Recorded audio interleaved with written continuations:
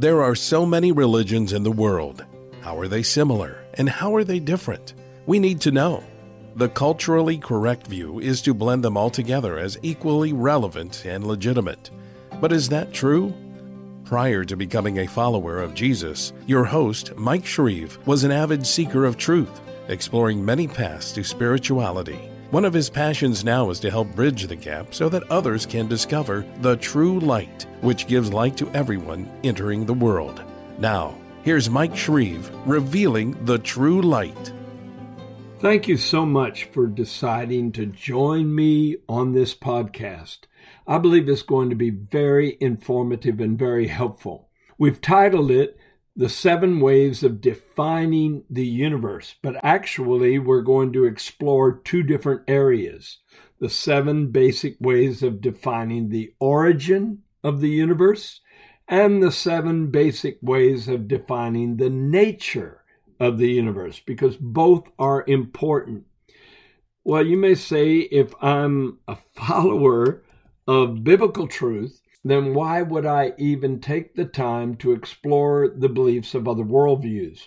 Well, one major reason is this, because quite often, especially in our generation, you hear people propose the idea that all religions are basically saying the same thing. So aren't they all just different paths of arriving at the same goal? But when you really explore the beliefs of the various worldviews and belief systems that fill this world, it's very clear that they do not all teach the same thing. And so we need to be discerning, and to be discerning, we need to be defining. We need to be defining exactly in detail what each religion believes so that we can see how they contrast, how they correspond to each other in some areas and contradict each other in other areas. So let's go. Let's explore some ideas. The 7 basic ways of defining the origin of the universe. Number 1 is the idea that the universe is eternal and uncreated.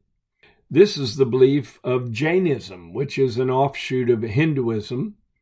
And that religion teaches that there are 6 basic elements that are never destroyed. They were never created, and they are never destroyed, though they are always in a state of flux, transitioning from one form to another or changing in some way. Those 6 things are soul, matter, time, space, motion, and the arrest of motion. Another religion that believes the universe is eternal and uncreated is Baha'i. And Baha'i is what you may call an offshoot of Islam. Number 2, the universe was created by God out of nothing. Now, of course, this is the belief of Judaism and Christianity. We believe that the Bible says the earth was without form and void, and darkness was upon the face of the deep, which is a way of describing nothingness. And then God said a series of commands. Let there be light. Let there be a firmament. Let the waters be gathered together, and let dry land appear. Different commandments were given to bring forth different aspects of the creation. Now, Islam also believes that the universe was created by God out of nothing, but it teaches that he just said the word be and everything exploded into existence. Sikhism also says that with a single command, creation was unfurled. And so those religions are very similar in their outlook. Number 3. The third basic belief concerning the origin of the universe is that it was created by God or by various gods, or emanated out of ultimate reality using a pre-existing substance. In Hinduism, that substance is referred to as Prakriti, P-A-K-R-I-T-I, and that's the original source of all material things. Well, my question would be, where did Prakriti come from? But in that religion, It was a substance used to bring forth the entire universe. Another example of that way of thought is the Japanese religion called Shinto. In that worldview, the creation myth depicts a cosmic egg splitting to form heaven and earth, and that reveals a kind of yin-yang type of cosmogony.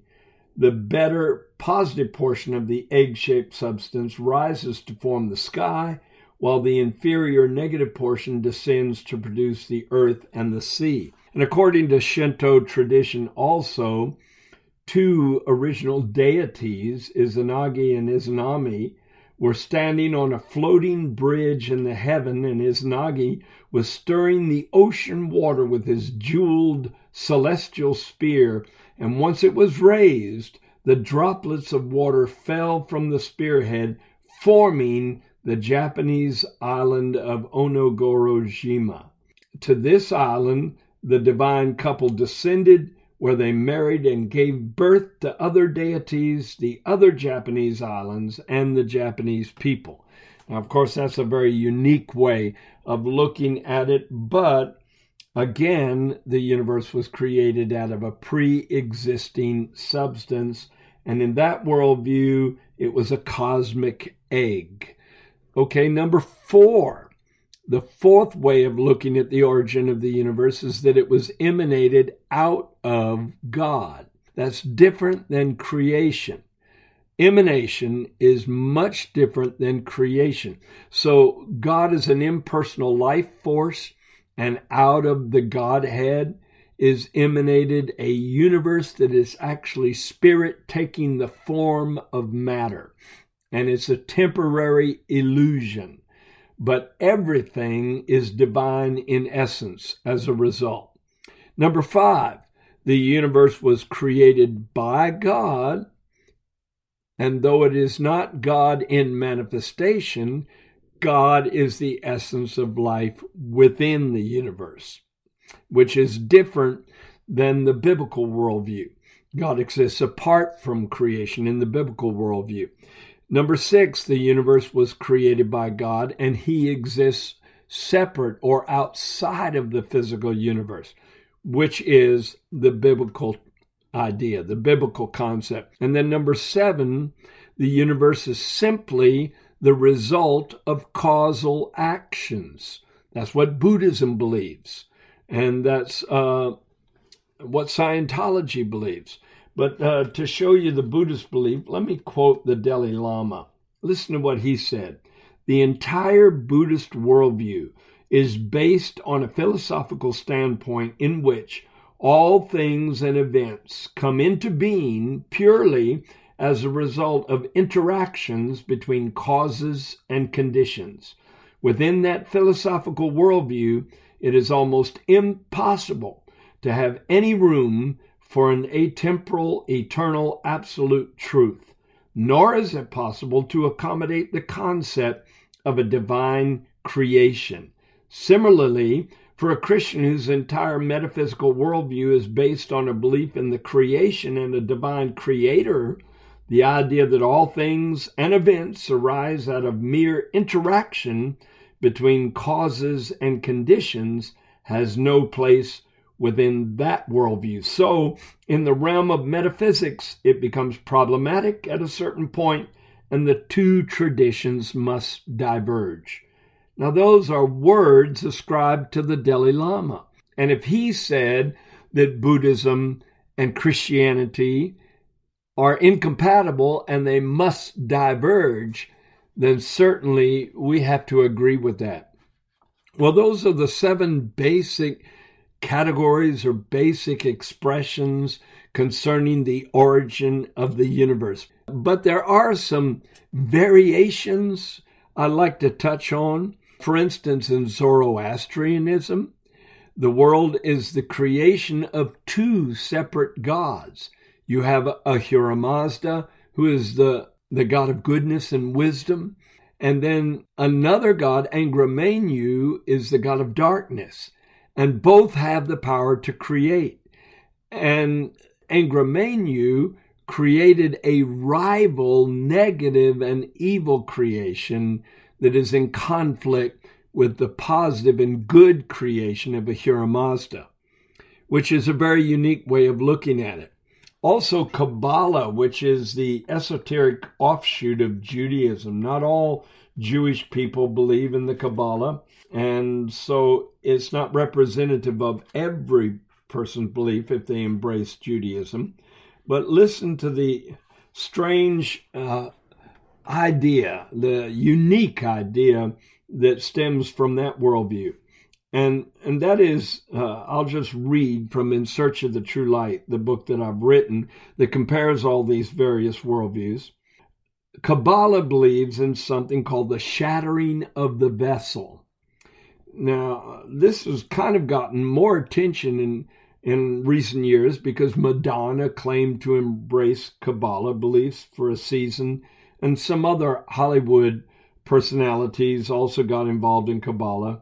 I don't think it's so popular now among them. But anyway, this is what Kabbalah believes. Listen, this idea begins with the premise that a dominant characteristic in the Creator, who is referred to as the light, was and is an infinite and boundless desire to share of itself. This necessitated the creation of a receiving entity. Thus, the vessel came into being, formed from the light. And at a certain point, the vessel wanted to become more like the Creator, but was unable to do so, as long as it could only receive and not give. So to achieve its goal, the vessel resisted the light, and the light pulled back. Overwhelmed with desire to be restored and refilled, the vessel drew on the light, which then rushed into the vessel with even greater force, and the result was the defining moment of all Kabbalistic teaching. At that instant, the vessel shattered. It exploded into an infinite number of fragments, which became our universe, both matter and energy. This concept is also promoted as being in harmony with the modern term, the Big Bang Theory.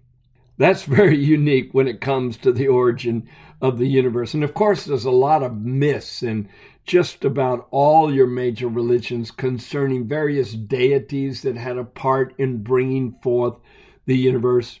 But one that stands out in my mind very uniquely is Gnosticism. Ancient Gnosticism believed something that is just different than any other worldview I've come across. And let me just read it to you again out of the True Light book, In Search of the True Light. If you want to compare the beliefs of over 20 religions in 7 basic categories, including the origin and the nature of the universe, you should get my book, In Search of the True Light. Now, here's the belief of Gnosticism. The original, lofty, and unknowable Creator generated a number of lesser deities by emanation. What does that mean? It means that this unknowable source of all things emanated out of itself, deified beings, different deities, different gods. And the last of these was called Sophia, which is a word for wisdom. And Sophia conceived a desire to know the unknowable God, which was a transgression. And so out of this illegitimate desire was produced a deformed, evil God or demiurge who created the universe, the material world. This demiurge is usually identified as Yahweh or Jehovah, the God of the Jews. And so because of its negative origin, because it was created by an evil God, matter is considered corrupt and evil. Now that's a unique point of view. No, according to the biblical view, it's not corrupt and it's not evil, because with each step of creation, God assessed the progress and came to the conclusion it is good. And on the last day, the 6th day of creation, he came to the conclusion it is very good. And so it was not corrupt and it was not evil at its origin. Now let's go into the nature of the universe, the 7 basic ways the nature of the universe is described in different worldviews. And I may touch on particular religions that embrace particular points of view. First of all, dualism. Dualism is the concept that the universe is composed of 2 distinct parts, mind and matter, or being and non-being. So you have a spiritual aspect and you have a material aspect, and that there is a distinct difference and separation between the creator and the creation. And so Christianity would fall into that category, being dualistic. However, there's another point of view, and that is monism. Dualism is the belief that the creator and the creation are separate and distinct. But monism is the idea that all things in the universe, natural and spiritual, are all of one essential substance. Monism is usually married to the concept of pantheism that we'll get to in just a moment. But monism is the idea that all is one and one is all. Now, there's 3 different kinds of monism, though. There are people who believe that the entire universe is purely mental and what you see is an illusion. And then there are those who believe the universe is purely physical and there's no spirit behind it. And then there are those who believe there's a mixture of the first 2 points of view. And so there are several different classes of people who would embrace a monistic view of the universe. Dualism, and then number 2, monism. Then number 3, you have monistic theism. Now it's getting really detailed, which is a blend between monism and dualism. And according to this view, during the soul's evolution, God appears to be separate and transcendent and apart from the universe and from us. But ultimately, at the end of our spiritual journey, all things will blend together into undifferentiated oneness and monism. And so the dualistic aspect is only temporary and it's not absolute. Then the 4th way of looking at the universe is pantheism. And I told you a few moments ago that if someone embraces monism, it leads to the idea of pantheism.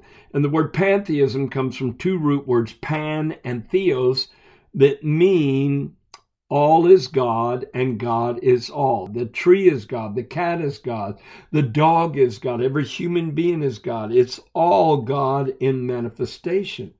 Some Hindus believe that. And the branch of Hinduism that embraces that idea is Advaita Vedanta. And they believe that everything is a manifestation or an emanation of God, pantheism. There is a modification of that belief that is called panentheism, Panentheism. Panentheism does not believe that everything is an emanation of God, but that the essence of God is within all material things. That even though God transcends creation, He is the essence of life within it. So God is already inside of everything and everyone, which would not be a biblical point of view, because according to biblical teaching, God exists separate from us, especially because of our fallen state and sin-stained status. And so we have to be born again, and that's when the Spirit of God, the life of God, the presence of God comes back into us. There's also a view of the nature of the universe that is called theism. And theism is the idea that creation is separate from God. It's similar to dualism. It's the idea that God is transcendent and He exists apart from the material universe. And so you could say that Christianity is dualistic and theistic. But there's a final 7th way of looking at the nature of the universe that just embraces everything. And it's called pluralism. And pluralism is the idea that reality is comprised of a number of parts, and no single belief system can sufficiently explain the nature of the universe or the nature of God. So there you have it, the 7 basic ways that the nature of the universe is defined: dualism, monism, monistic theism, pantheism, panentheism, pluralism, and theism. Those are a lot of isms, and I'm so glad I've got more than an ism. I'm so glad I've got a relationship with the true and the living God. I know him and he knows me. And that happened when I made Jesus Lord of my life. I wasn't sure if it was true. I wasn't sure if Jesus uttered a valid statement when he said in John 14:6, I am the way and the truth and the life, and no one comes to the Father but by me. But I was willing to open my mind and heart up to the possibility. I was a teacher of yoga at 4 universities in Tampa, Florida. I was running a yoga ashram in 1970. And then I dared to open my heart and mind to the idea that maybe, just maybe, Jesus was the way, the truth, and the life. And as soon as I opened the door to him, he opened the door to me. I encountered the true and the living God, and you can too. And you can find out that of all these views of the universe, its nature and its origin, there is one source of truth, and that is the Bible. It's inspired by God. It was written by the Spirit of God through 40 authors, but it was God inspiring each one of them. Embrace the Bible, and you'll find the roadmap that leads to eternity. Thank you for joining Mike Shreve today on Revealing the True Light, and thank you for opening your mind and your heart to the truth. Be sure to subscribe on iTunes, cpnshows.com, or wherever you listen to podcasts so you don't miss new episodes. You can explore the beliefs of many world religions more deeply by ordering Mike Shreve's book titled In Search of the True Light. We also invite you to visit our website, thetruelight.net, and sign up to be part of our global internet family.